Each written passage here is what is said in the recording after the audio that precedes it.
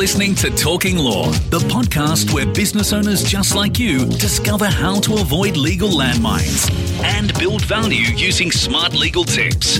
Join your host, Joanna Oakey, as she cuts through the legal jargon and gives you clear and simple, actionable legal strategies, which will get you optimal business results.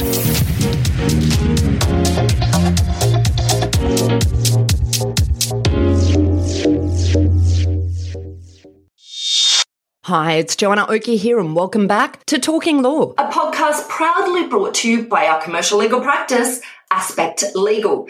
Now, today we have on the show the one and only Simon Bedard, founder and CEO of Exit Advisory Group, to talk to us about shareholder agreements. This is part one of two with Simon and will also be part of a series which will focus on shareholder agreements.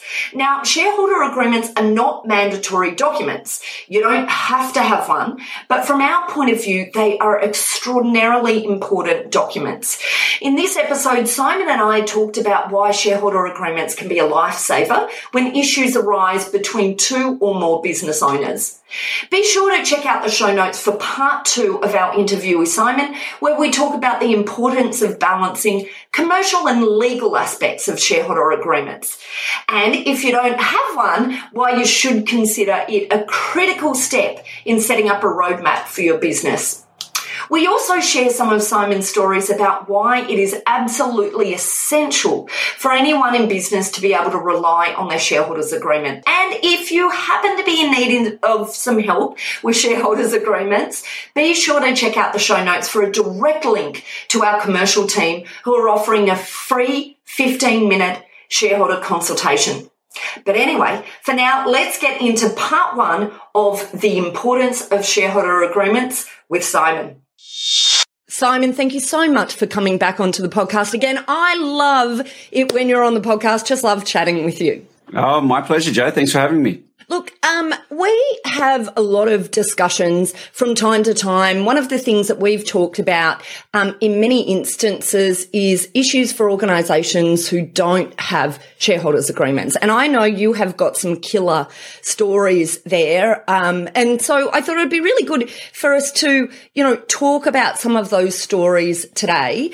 And then also talk about, what are the ways that we can prevent some of these issues? Let's start just with super quick background for anyone who hasn't listened to the hundreds of episodes on our podcast here and may not know you yet. Just give us a quick background of who you are and what you do. Yeah, cool. So founder and CEO of Exit Advisory Group. We're a boutique M&A firm. So basically we do business sales and acquisitions. As a part of that, we also do a lot of advisory work. I kind of liken our advisory work to it's a bit like Google Maps, right? Everyone knows how to use Google Maps. They open the app. It tells you where you are today. You punch in where you want to go, and it gives you a couple of options on how to get there. That's our advisory service. So, where you are today is what your business is worth and why. Where you want to go is an exit plan, and that's really factoring in a lot of very personal things around, who you are as the business owner. And then, of course, we give a couple of options on how do you get from point A to point B in your business journey. I love it. I love that analogy. And I'm just sort of thinking, like, do you have real live traffic updates? Where's the analogy of the connection? That's another podcast, right? Yeah, you need a dashboard in your journey. So you have the roadmap and lots of car analogies. So, yeah. Love it. Okay, wonderful. And of course, we're talking about shareholder agreements today. So kick it off. Like, what are some of the issues? And we've certainly had some issues that we've talked about where we've had sellers at exit have real issues in exiting because they haven't been on the same page. But maybe you take it away. Tell us some of those stories. Yeah. Do before I sort of get into any of the sort of ugly stories, I want to go back to a conversation you and I had one afternoon about, if you don't have a shareholders agreement, when is it appropriate? Because I think, we've both been involved in startups, right? And so where you get involved with some friends or somebody you feel pretty friendly with things. And it's like, well, should we have a shareholders agreement? You and I are both big advocates for shareholders agreements, but when is the right sort of time? Because, hey, we're only just getting talking. We're only just getting started. This thing isn't worth anything yet. Do we still need a shareholders agreement?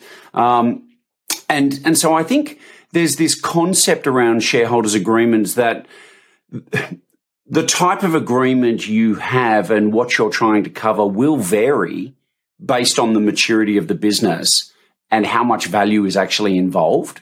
And of course, the nature of the people being involved. So to answer my own kind of question of do you need a shareholders agreement of that? Yes, you do.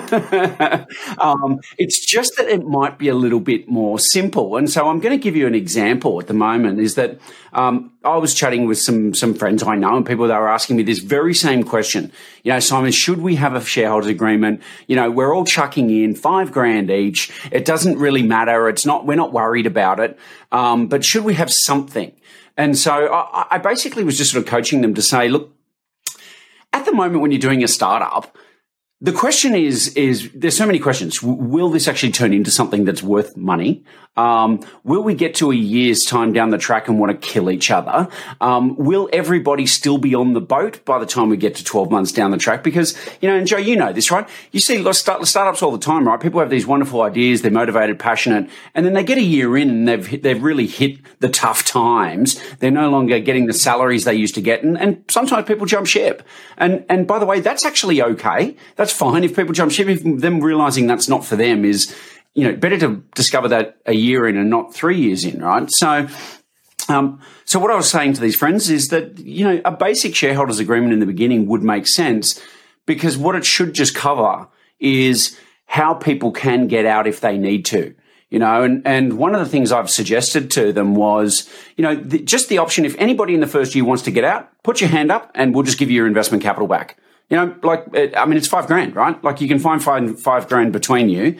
But you get out, that's it. You have no claim on anything else. And also, by the way, if 4 out of the 5 shareholders are not happy with the 5th, that they can come together and, obviously try to talk things out. But if they're really not happy, what's the mechanism to say, listen, mate, it's not working out. We're going to give you your $5,000 and you're out. Well, and that's the thing, Simon, and I feel that is quite often the real crux of the issues that come up again and again. How do you get out someone that's not performing in the way that you expected in the business? How do you get out of a relationship that's not working whilst preserving the value that you've created in the business or your rights within the value you've created? Yeah. That's where it comes in, don't you think? For sure. In fact, one of the clauses that we talked about was, in fact, if anybody wants to get out, this way it sort of overrode that 1 year term. If anyone wants to get out prior to the business turning over $1 million, you get your initial capital back and you're done.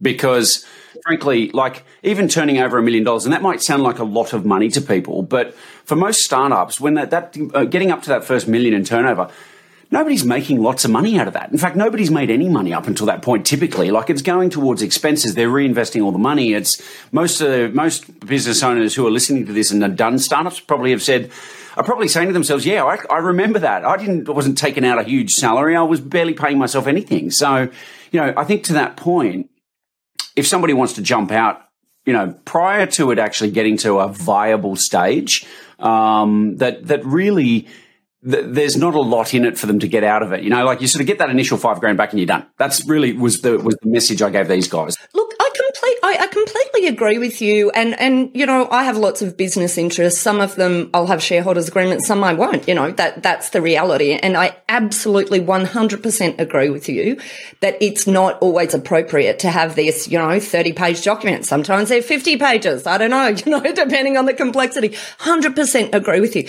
The problem that I see though for business owners is this lack of, it's either lack of understanding about where that line is between, a minimum viable product versus we're turning it into a real business and now we really need a shareholders agreement, or that determinant of there's higher risk, higher reward that is on the horizon, or they just get so caught up in business. It's not that they're sitting there saying, oh, is now the right time or not? They're just not thinking about it because their eyes are so focused on the business. So 100% agree that there can be a phase that's too early for the whole shebang.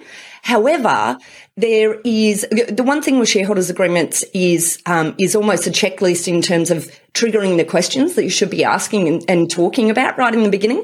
But the second thing is, how do we make sure that we are alert to the point at which we really need to come on board and get a shareholders agreement? And in my view, and the view of many advisors that I speak to in relation to businesses, 80% of businesses miss the mark and don't have a shareholders agreement in place when they should. Yeah, agreed. And I think a lot of it comes down to communication, right? It's having multiple stakeholders who actually have different wishes, desires, ultimate outcomes that they want, and they're not communicating between each other. When people start to diverge in their thinking around the business and where it should go, and they're not having these discussions to either realign or fundamentally make decisions to go in a different direction, that sort of can start with a small gap between them and then end up in quite a chasm, of death that people fall into at the wrong time. It's just, And look, I'll give you an example actually, because we did some work for some clients a couple of years back now, but 3 shareholders. We started out all friends, been to uni together, done lots of stuff, yay, let's go into business. They're all very smart, successful people, and they built this company up and to the point where it was quite a valuable business, turning over 8 figures, worth a solid 7-figure sum. So, it was a good business by all accounts. The challenge was somewhere along that journey, 2 out of the 3 stakeholders married each other.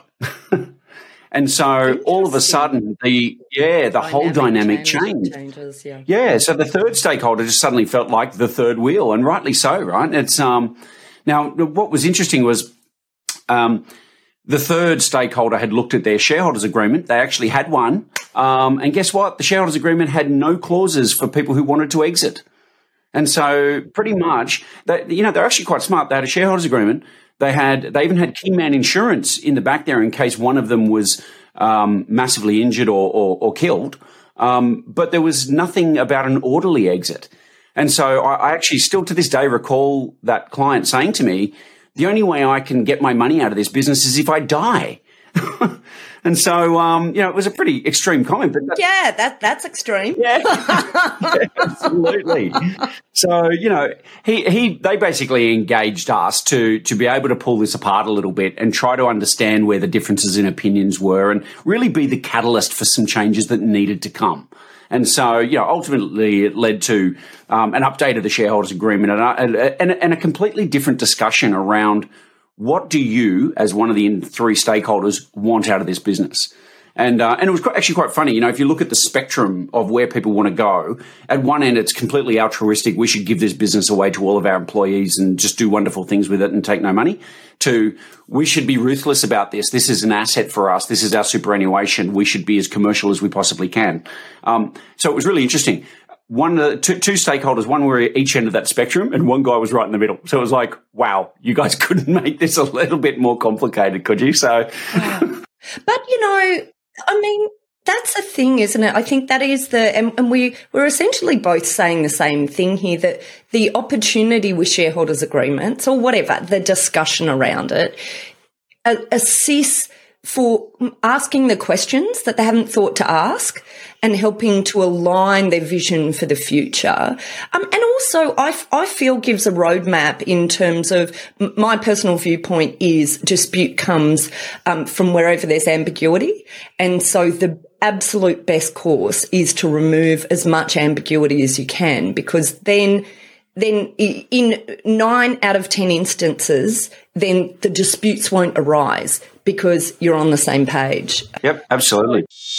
Well, that's it for this episode of Talking Law. We hope you found this episode useful and insightful. And if you'd like more information about this topic, then head over to our website at talkinglaw.com.au, where you'll be able to download a transcript of this episode, as well as any contact details and additional information that we refer to. And if you'd like to get in contact with our guest today and the services they offer, you can go ahead and check out our show notes for those details. And of course, if you're interested to talk to any of our lawyers about anything relating to this topic, then just head over to our website at www.aspectlegal.com.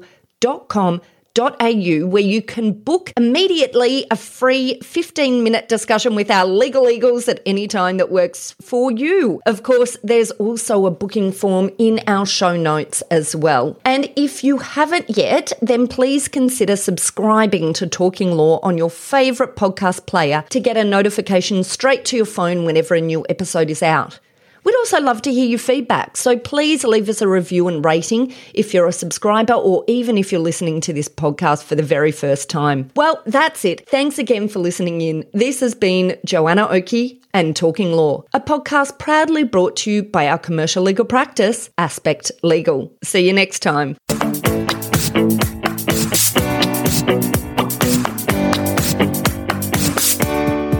Some of the most successful businesses I've worked with operate in a sale-ready state. Systems, processes and contracts all work together to lock in and maximise value as they grow. Yes, it's easier come exit time, but in the short to medium term, it also results in smoother operations and easier management for the business owners. If you'd like to know more about what you need in place to fortify your business and lock in value as you grow, check out my new book, Buy, Grow, Exit, which is the definitive guide on just that. It is available now to buy a copy or just check out our resources hub at buygrowexit.com.au, which of course we will also link to from this podcast show notes. Thanks for listening to Talking Law. Tune in next time for more smart legal tips and tricks to keep you clear of those legal landmines. If you want to get a download of today's show notes, head over to talkinglaw.com.au. Information in this podcast is general in nature, not legal advice. If you want advice for your business, visit talkinglaw.com.au.